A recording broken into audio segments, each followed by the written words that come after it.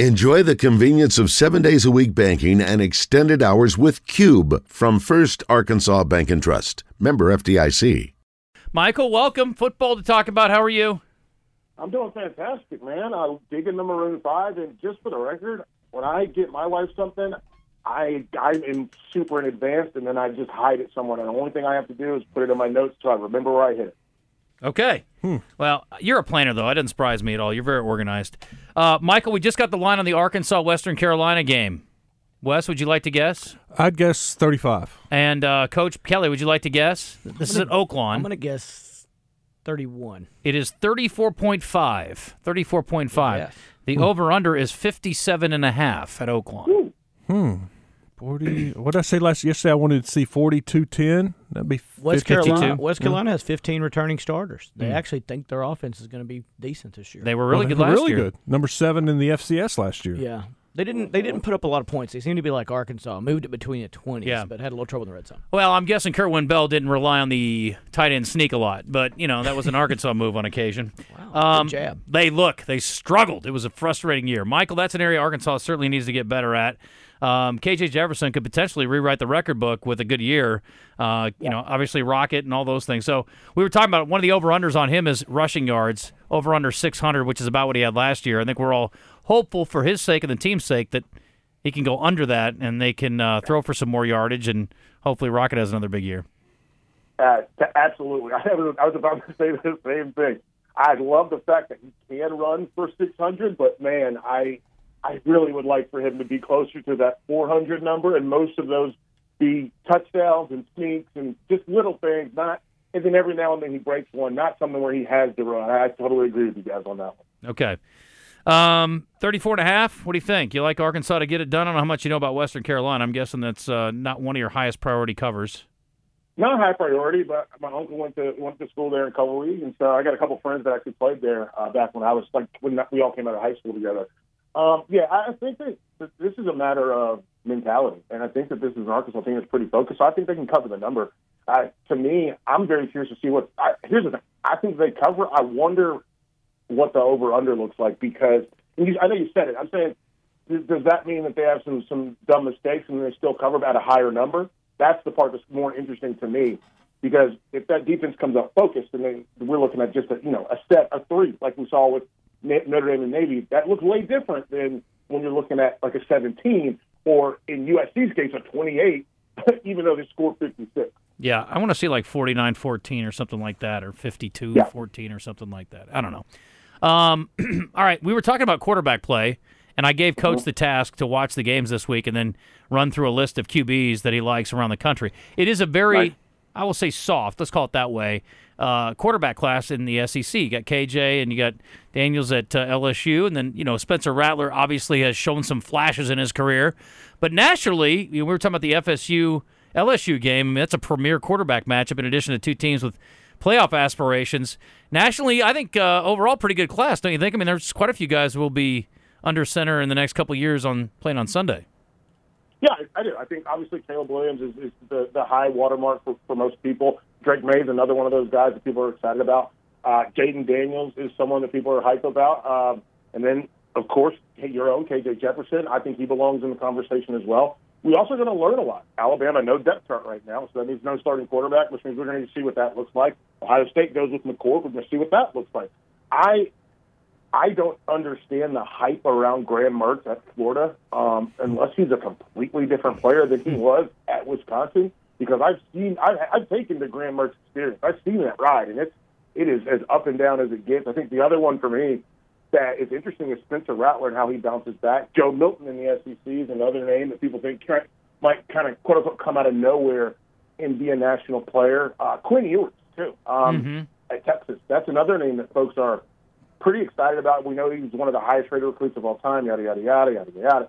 Bo Nix at Oregon and Michael Penix, two guys that they really kind of proved that if you can get a clean slate, like these are the poster childs for a guy needs a clean slate, and then he can go out there and perform. And by the way, I can't believe I left this guy. We already got a chance to watch him, and I think he's already working to kind of change a little bit of what Notre Dame does, and that's Sam Hartman. I loved him at Wake Forest. Jeez. His ability to push. They threw the ball over 15, over 20 yards. They threw the ball 6 times. They never do that. and they threw it to wide receivers. That's something they never did. Remember, Michael Mayer was their leading receiver the last few seasons, and so it's going to be interesting to see how that shakes itself out. Yeah, he was impressive. That kind of changed my whole thought process. And again, I don't know if Navy's any good or not, but he was so efficient. Sure. I mean, Michael, almost throwing on air, those would have been this is the thing that I love, and listen, we can always go with that caveat, well, it's Navy. Michigan, if Michigan played Navy in that same game, they're not throwing the ball down the field. They're just going to run and run and run and run and run. And that's the part for me, especially in these first 4 games with Michigan. How do we know if J.J. McCarthy is any good, specifically playoff good? If in these first 4 games for Michigan, all we see him do is hand the ball off and throw the ball to tight end. That's something that for me just kind of stands out when it comes to like quarterback evaluations. Is I don't like there's 2 things I don't care about, I don't care about what your screen pass completion looks like, and I also don't care about what you do when it's garbage time. And then the third thing for me is the thing I do care about the most is what your coach lets you do. And that speaks volumes. And when they play ECU, UNLV, Bowling Green, and Rutgers, I want to see what they let him do, because you don't get better at things unless you work at them in real games. How will they get better at throwing the ball to challenge a defense like Georgia, like LSU, like Alabama, like Ohio State, like Michigan, they are Michigan. So how will they get better at challenging those defenses if they don't push the ball vertically down the field in games that they know that they can just run it every play and win? Teams with high aspirations, there's a lot of them actually that have new quarterbacks. You mentioned one that's a high-profile transfer, but you've got, again, new era at Alabama, Georgia, and Clemson's another one. Michael, they got a guy who's played a lot of football but hasn't started much, just one game, I think. Of the newbies, is there a guy that you think stands out, or a guy you like maybe to carry his team? It's hard not to pick Cade Klubnik just from the small, tiny sample size. But remember, with that same tiny sample size, we also thought DJ Uiagalelei was going to have a big year. Oh, by the way, DJ Uiagalelei is at an Oregon State team that I think is going to be remarkably explosive. So there's a lot to like when it comes to this quarterback group, this group of guys that are going out there to play. Cade Klubnik, the answer for me, and this is something that nobody's talking about. They spend so much time talking about Cade, so much time praising that Clemson defense. Where are their wide receivers? I think that really puts a cap on how good he can be. They do not have a Sammy Watkins. They do not have a Mike Williams. They do not even have an Amari Rogers. They don't have an Adam Humphrey. They don't have those dudes that they used to have. They used to have T. Higgins was a 1,000-yard receiver this past year in the NFL. I don't think they have a single guy that's a first 2-day pick right now. And we're going to see what that looks like without all those pieces that we're used to. I mean, this is a team that what's his name? Nuke Hopkins. Like they had dudes at wide receiver, and now it seems like they've kind of taken a step back. They've missed on some guys. They're quality players, but they're not high-quality players. And there's a huge gap between a quality player, which to me, that's a first-rounder, that's an early day 2 guy, and then a quality player that's just he's a guy. He's a guy that you can run out there. He is a D1 player, but he's not a D1 difference maker, I guess is a better way to say it. Gotcha. Talking to Michael Felder on the Brandon Moving and Storage Hotline. I haven't really specifically asked about Jordan Travis. I was really impressed with the way he plays. I like how he goes about his business at Florida State. What do you think of him specifically, and then how do you like that matchup, or what do you see playing out with those two? I'm super excited for the matchup because somebody's going to they're going to take a big step forward, a bigger step than anybody else in the country could take forward in week 1. Yep. And they're the nightcap, they're the only game. I love Jordan Travis. Some folks will say Drake May, best quarterback in the ACC, like on paper, best NFL draft prospect. They would say Cade Klubnik looks like he could be the future of the ACC. A lot of folks like Riley Leonard at Duke as well. But for me, Jordan Travis is kind of the total package, especially because of what he's surrounded with. I know his team's going to play some pretty good defense.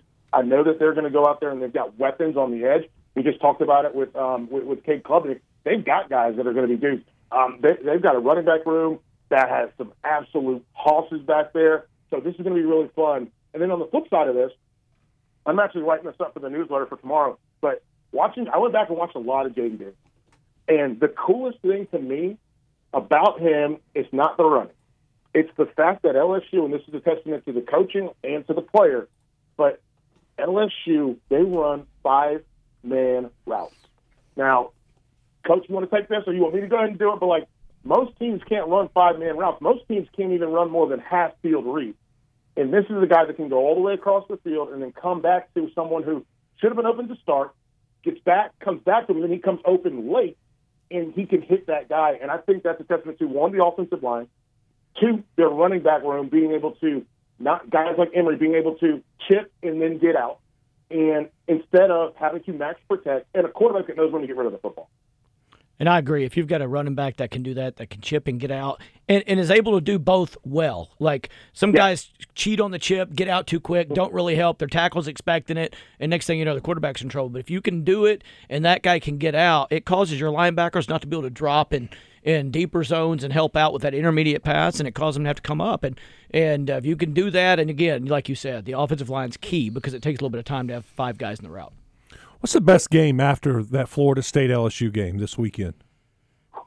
Man, that's a tough question because there's games that I like that I'm sure other people do not give a hoot about. And then there's other, like, I think on paper, realistically, I think we have to slide in the Colorado and TCU game. Mm-hmm. One, we're going to learn a lot about TCU because we're going to find out how do you replace these guys. 2, we're going to find out if Deion can coach. And I know he's surrounded himself with some really good coaches. We're going to find out when he's operating from a talent deficit, what this looks like. But is he operating from a talent deficit with all the transfers, but also with TCU losing 8 guys to the NFL? That's not normal in Fort Worth. So we'll see if they can rebound. I'll go here in Charlotte, man, the Duke's Mayo Kickoff Classic, UNC versus South Carolina. And realistically, this is a game where I think South Carolina's got an opportunity to pull off not a huge upset. They're only a 2.5-point dog. But I think they got an opportunity to make a statement that, hey, we're not just going to give this thing to Georgia in the East. And it starts by beating, their cross-state rival. And Spencer Rattler coming out and bouncing back. I thought he played really well in the back half of the season last year.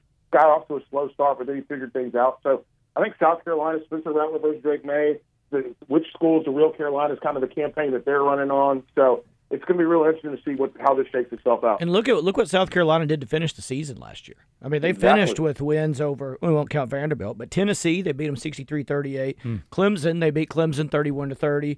And then they lost to Notre Dame, a pretty good Notre Dame team in the bowl game, 45-38. So I think they come in kind of feeling good about themselves in the year and with Spencer Rattler. Yeah, that's a great point. Yeah. Okay, so talk me into a game, Michael. You said you got a game we haven't been liking. Tell me a game that I should like.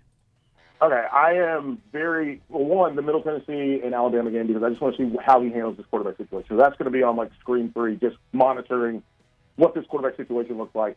I'm sure everybody in the SEC is going to be monitoring because if there's a weakness for Alabama, everybody wants to write it down for sure. But the other one for me, West Virginia and Penn State, this is a double whammy for me. And it's all around that same time. It's on NBC. The big thing for me, though, Penn State's number 7 in the country in it. We spent so much time talking about what Ohio State was going to do at the quarterback spot. We already talked about Michigan and Harbaugh's serving that suspension and what does that look like and what is he going to let J.J. McCarthy do. But we don't spend any time talking about Penn State. We don't spend any time talking about a team that's number 7 in the country that has a very clear self-controlled path to get to the playoffs. And they open with West Virginia in Beaver Stadium. West Virginia is not very good. The other flip side of that coin, West Virginia, they may have a vacancy on their hands. It's not. I never hope coach is fired. But when you look at what they've got to do early, where they go to Penn State, they host Pitt, a Pitt team that a lot of folks think are going to be sneaky good. Then they have to play Texas Tech, a team that a lot of folks think could be a fringe top 25 team, and then they play TCU. This is a rough roll for Nick. This is rough for Neil Brown, and they just haven't been able to be consistent and get things going early. So I'm going to have kind of eyes glued on that one probably the second string, just because I want Neil Brown to be successful. I really liked him going in. I thought he was a good fit for that job, but now, man, they got a tough road. Oh, by the way, Florida Utah. That was a no-brainer. Yeah. I completely forgot about that game tomorrow. I will say this: I have personal interest in NC State at UConn, not because I hate NC State. I don't. I like them, and I think that they've got a good coach in Dave Dorn. But one of my teammates from UNC, he was the strength and conditioning coach at Johnson C. Smith, which is an HBCU here in Charlotte, and then he's the lead assistant strength coach at UConn. So I'm kind of rooting for the Huskies all the way just to see my buddy, his hard work pay off. He posted on Instagram all the time, and I see that he's got these guys working at a level that's where they need to be to compete. So I'm looking forward to that. Awesome. Michael, thank you, buddy. We'll talk to you in a couple weeks. Sounds good. You guys take it easy.